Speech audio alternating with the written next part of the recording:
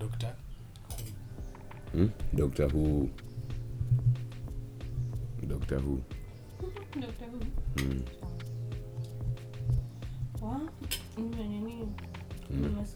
Yo chili. Ujipendi. Right, tuingie. Sika unaenda je unifanyie tuishane historia. Easter. Nipe mpaka 2:40 nikule. Sawa. Aje. Time is of the essence. What questions are you going to ask me? Ndio nilikuwa nimeprepare. Kuna lack of vitamin D increases COVID. University of Chicago. Melanin in reduce ability to obtain vitamin D. 1918 epidemic repeating itself 100 years later. Fast. Melanin. It's harder for people with melanin to absorb vitamin D. So, of with course, melanin ama? with it's Okay, confused. the Okay. It's harder. Like us and white people want the same number of melanocytes. sasa just unacheki explain. sana cheki sana cheki Express sana it cheki in your wacha tu introduce tu tuanze because me feel tukianza kuchill your spark your spark ina lost Why depression? extra pressure. Guys, don't treat your guests very well. Hata ninyi mngembaia lunch. Hello. With those high remarks to the misunderstoods buying lunch, future capitalists. Anyway, welcome to the Misunderstoods Live podcast. We had a live. What? High of life. Live. So we had a very controversial last episode of the Misunderstoods Live. It was about some part of it was about the COVID fast situation, the COVID-19 84, and it had some backlash from the medical community. And with us, the person who healed us, the only person who has shared the same ovum, amani womb, Doctor Who, either. Doctor Who, welcome to, for the first time, 25 episodes in. Thanks for having me. And I'm very disappointed in your knowledge of biology right now. Saying we shared the same ovum is shocking. Shocking. But thank you. Please Tulisha nini? go on. Womb uterine. Yeah. Too deep. Sema hivyo. Sitaki kufikiria juu ya hiyo base. Okay. So, tunaongea juu ya COVID though. Tunaongea juu ya COVID. Yeah. Last episode ilisemekana that wase kuambiwa kubaki indoors. Unakosa vitamin D, si ndio? Okay. Right? Are we together? Yes, we are together. And the lack of vitamin D increases risk of COVID by 77%. You only research by University of Chicago. It makes sense to a doctor. Yep. For people in, say, black people in states, a place called Greenland, see Iceland, Greenland, Yeah. where heat is low. Of course, sasa risk yao imedouble. Now, one last point. Kuwa na melanin, Yep. it makes it harder. Yes. Yeah. Can you explain what you explain about? Okay, you're saying having melanin makes it harder for you to contract COVID, or Makes it easier. easier? If you're in abroad, if you're in a place where sunlight haiko as much as huku, because it's harder for black people to absorb vitamin D. Ama niko on. Okay. Point yake nasema as in I guess kitu anasema ni Yeah. Okay, well, let's take an example of an African who's living in the Greenland countries. Sivyo ndo umesema. For them it's much easier to contract COVID-19 because kuna hizo summer, winter, hizo seasons, and most times see ka upper tropical region where as we have melanin in the sunlight, 24/7. we need sunlight to hiyo vitamin D. So si tuko fiti. Tuko fiti. Go through west. what part does vitamin D play in COVID-19? Okay. I haven't heard of that study that correlates vitamin D and COVID, to be honest. But I'm going to say that there's, it's been shown that Black people are contracting COVID easier. And that's mostly in the States. And the reasons that were attributed to that are just mostly occupational and also to do with the social economic status of guys who live there. You see, guys who live there can't afford to stay home. They have to go to work, and they're the ones working in the fast food restaurants, and they're the ones who are not eating. Food. Yeah, they're not being healthy, or you see. So it's not necessarily to do with the races or the melanin or the vitamin D. It's just about staying safe, staying home, sanitizing. If you can go to the park, take a walk, soak in the sun, that would be awesome. Hizo ni truisms. Tunafaa Hizo tuanze Let's start sasa. where it actually started, the whole COVID-19 thing. Wuhan. Oh, menipeleka Wuhan. Peleka Sawa. Sawa, twende Wuhan basi. Wuhan clan. Na hapa I think si ni watu wa conspiracy theories. Alex Jones. Yo, Wuhan ilianza when the first December. case. Okay, actually when ulikuwa unasema in our last episode we had a certain segment where we mentioned about there was a simulation that was done 2 months before the COVID-19 actually, the first case of COVID-19. It was done by Bill Gates and Melania Gates, the foundation. And they did a simulation of if a pandemic was to happen, how the impact it will cause on the world. Yep. So the impacts zenye zilifanyika hiyo time ya simulation ndo the same things. 2 months later there's a so outbreak. I am hearing that you think Bill Gates is Okay, yeah. Okay, Tunaanza na brought hiyo. Most COVID evil to man in Earth. the world. Wow.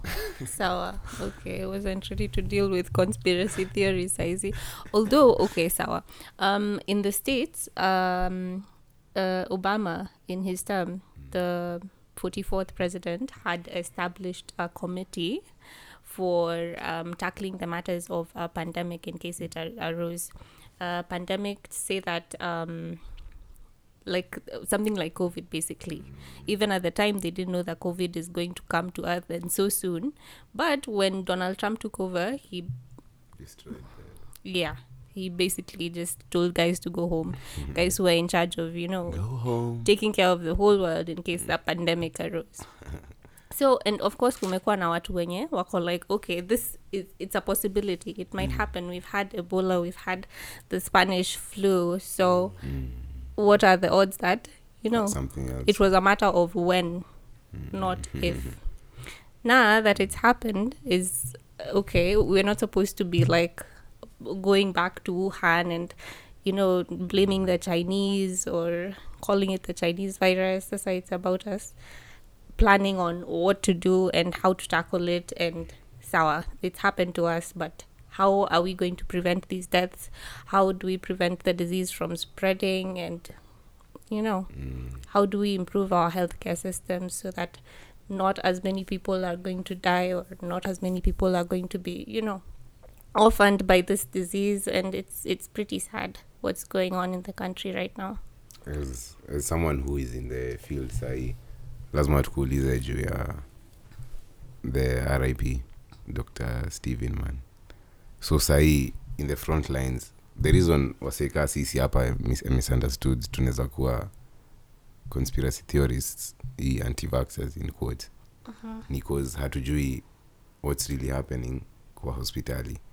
Si We need that. it's just an imagination in our head. For us, What's going for on most in the of hospitals? us, for most of us, COVID ni fugezi. Flu. Ni Just a fugezi. cold. By now I think most people wanasema maybe It doesn't nishapata hiyo exist. stuff Oh, ama yeah. nishapata hiyo stuff now. Okay, yeah, it's true. Most people might have already contracted the disease and they're feeling okay. They might not have had symptoms, although there is a test available for antibodies to see if you had once had the disease and, you recovered without having those severe symptoms that might require you to be admitted to ICU. Although, what the situation is in our country right now is there's not enough of anything. There are not enough doctors. We don't have enough PPEs. Hakuna masks. We do not have the oxygen tanks in the hospitals required. When a patient comes in with difficulty in breathing, no one wants to attend to that patient. We don't have the PPEs. I have seen patients die in the parking lot because no one wants to touch that patient. The patient is gasping for breath. You don't want to use the same oxygen tank as you would use in, other patients who have already been admitted, because you don't know if you're risking your life and also the lives of other patients. So inakuwa hard. Inakuwa issue. Mko in a sort of catch-22 situation where a win, there's no winning. Like, if you help him, especially from the doctor's side. I'll go back to Dr. Stephen Mogoso. He was probably 1 year ahead of me in med school. So seeing what happened to him and having not have been paid for 5 months before his death, working in such a high-risk environment, also having a young family to take care of, and also having come from such a humble background, it's really sad to see that this guy, this guy who was working with patients, who's taking care of them at 28, this isn't a disease of old people. It's not a disease of people with pressure and diabetes and other comorbidities. It's for everyone. Now we need to start taking better care of ourselves, even as the youth. We need to push forward agendas to just better our health systems. We need to work towards social distancing, doing everything we can, just to keep this thing under wraps until the vaccine comes. Speaking of the vaccine. One very important point you've not mentioned is vaccination. As soon as it comes. Okay. Can you please explain to us the vaccine production process? Because I think it's been rushed. We weren't expecting a vaccine before 2020. The first case. 2021 maybe, because it takes roughly 8 months, 8 to 12 months. 5 years. 5 years. Okay. 5 years. So the drugs usually don't take such a short time before they're released to the market, but also desperate times call for desperate measures. So yes, it was rushed, and yes, not everyone agreed on the release of the vaccine when it was released. We could have done more testing, more trials, but this is where we are, and the testing has already started. I think the first lady to receive the Pfizer vaccine, the 90-year-old has already been vaccinated. I assume right now maybe hundreds of people have already been vaccinated. So I think we just see where it goes at this point. Don't you think there's some major doubts? Do you understand us having doubts on a vaccine that has been rushed? Like, we are with you by the same way you say desperate, because it's desperate times. So when someone was talking about how a vaccine, his child alipewa vaccine and then it can cause certain complications. Stories that the polio vaccine, they're saying, they usually say it causes. Yeah, of course. Okay. There are sometimes some side effects that come with these vaccines, but usually before they're released to the market, again, the trials have been done, they've been tested on different people, you see. And if the benefits outweigh the negatives, then that means it'll do a greater good to humanity to have the vaccine out there than to withhold the vaccine and have all these people dying. I don't know if it makes sense. Ish. Okay, so see, you gamble, you play poker. Poker face. Poker face. Kokadi. So, but okay, it's not that we're gambling with the health of humanity. we're just doing You what are. is best. No, Not you, no, not no, no. you, not you. It's The- what is best. Belinda. The Melinda Gates Foundations. So I can relate with Belinda. I understand why vaccine would be released less than a year before trials began, because at this point we are desperate. We need a solution. Now the vaccine is our best bet at the moment. So we don't want to talk all about COVID today. Having a special guest, sometimes we have to take them through everything. Najua if we go on COVID, hapa kutakuwa na war. Infowars 1984 versus A Brave New World. On to Kenyan matters, man. On to KE matters, because it's crazy that Doctors are still striking in 2020. At such a time when Sad. we're having a pandemic, pandemic in when quotes. we need the doctors more, Like, we okay, need the government more. Mm. Ukifika point yenye unaenda hospitali una expect Yeah, proper health services. exactly. How comes the NHIF I cover Doctors. doctor pia am I wrong? Let me ask, am I wrong? NHIF covering COVID-19 patients. Okay. As for now, yes, doctors. I think all government employees have an NHIF cover. Although it's been difficult for insurance companies to cover the pandemic because no one thought of the world falling sick at the same time. So it's not likely that you'll get an insurance company that's willing to cover COVID. I'm not sure which ones do. But at the moment, the doctors, even Dr. Stephen, in his payslip, the one that was being circulated on social media, you could see, probably fake. But you could see that there was an allocation to the NHIF. So NHIF, although it's very, very inferior, the cover that doctors get, you cannot do much with it. I don't even think it covers the inpatient services in the least. Yeah, it's bad. It's bad. As a It's doctor, not a good cover. Yeah. As a doctor, you need to leave this country. Wow. Leave. Yeah, because the situation is, and it's interesting because the politicians who are inciting Kenyans to, I don't know, sign up to sign, yeah, they're the same politicians who, if they felt sick, God forbid, they would be on the first flight. Sinani, man. The Yeah. guy who's the guy who's even promoting that thing the most, he fell ill at the beginning of the year in Alicia, Dubai. So You see, so it's very ironic that we're taking our advice from these leaders who are pushing their own agendas. They don't care about Kenyans' lives. They don't care about the doctors. They're asking us to be patient, to be understanding. Meanwhile, doctors are dying.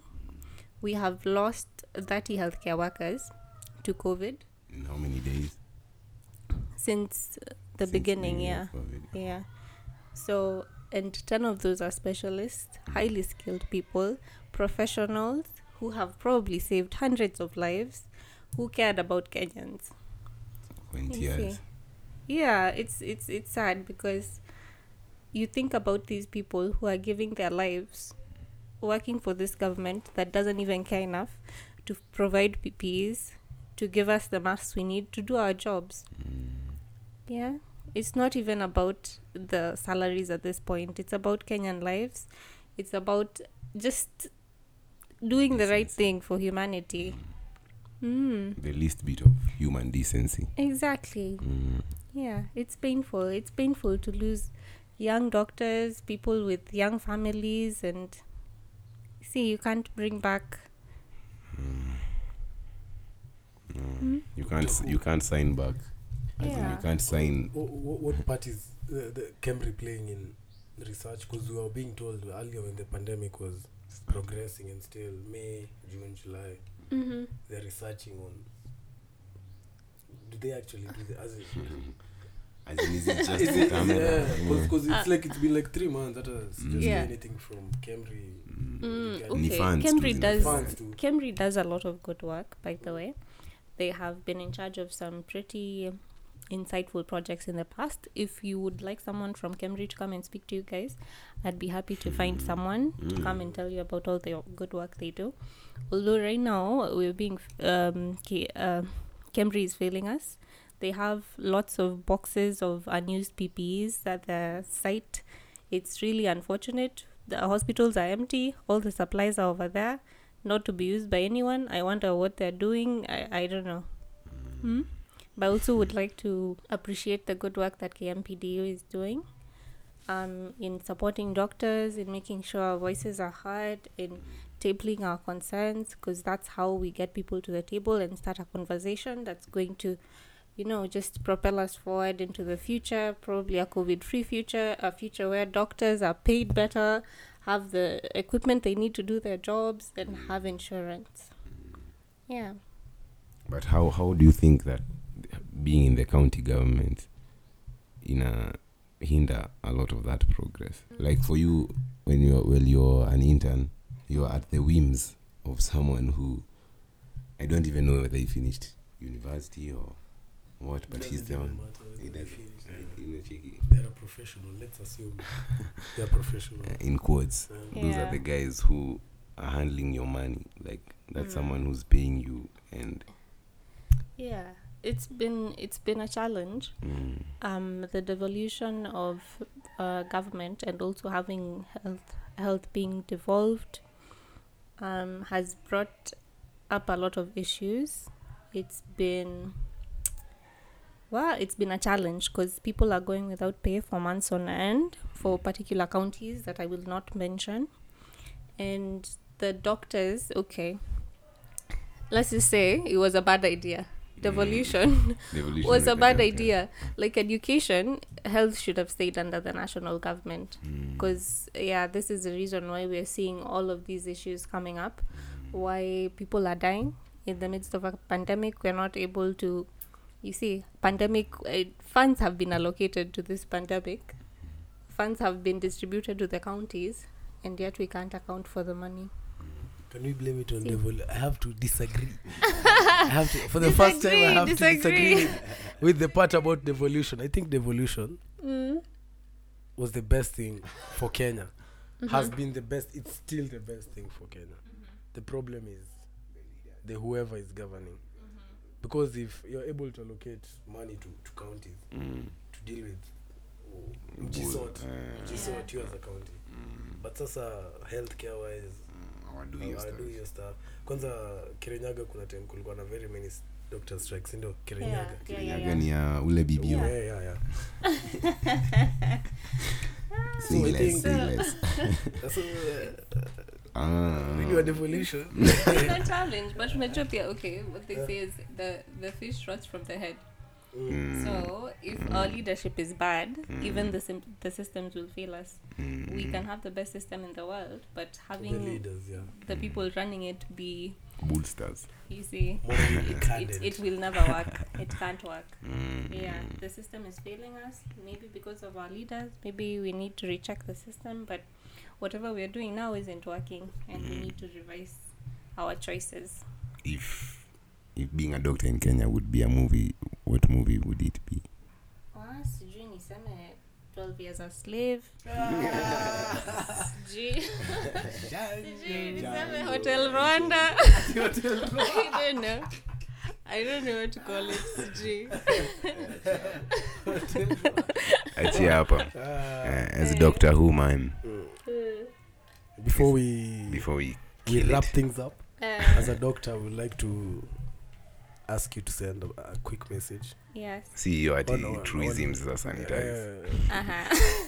Nimeshasema sanitize. Today truism. Hata nilikuwa na majorly something on mental health. Yeah. Especially now mentioning about moral decadency of our leaders. I think the virus spread all through all of us. Maybe, and so many things happen, and mentally it's affecting everyone, especially in this time and age. Exactly. Being a doctor, Yeah. me and Harry tunaweza sema this and this is not right. Maybe somebody else will feel offended. Yeah. But you being a doctor, you've probably met people who are experiencing serious mental health issues. Yeah. Mental health. Exactly. Because mental health is close to my heart. Of course, with the pandemic, we've seen a rise in cases to do with anxiety, to do with substance abuse, to do with depression, in cases of grief. People have lost their loved ones. So I just encourage you to talk to someone. Don't keep it to yourself. If you need to see a professional, then there's lots of options for you. I could leave a number of psychiatrists with the misunderstoods for anyone who would like to reach out. Just talk to someone. If you're feeling low, you can't go out. It's depressing staying at home all the time. So if you feel like you need to talk to someone and get these issues out in the open, you'll feel better about it. Just reach out. There's help available. You don't have to suffer alone. You don't have to take on the burden of everything by yourself. Just talk to someone. We'll have to have you back for the mental health episode. Yeah. There's a lot. Yeah. We have a lot of questions that we need to narrow down. We need to get them straight in order. Yep. But because if you're failing with basic diseases and basic viruses, that way mental health is Stuff also mental pretty health. complex. It's actually it's really complex. So, and it's up there. Okay, it's not up there with the other COVID-19. non-communicable diseases, but it's there, and it's an issue. Now we need to deal with it. And suicide is also on the rise. It's another issue amongst the youth, and I'd really like to be back to talk about that further. When we're back with more research, you say to bigger conspiracies. Okay. Thank you very much, Thanks Dr. for Who. having me. It's been amazing time with you. Go back to saving lives. Thank you. Do us the honor. Who has the final say? Doctor Who. Dos Vidania. Pfizer.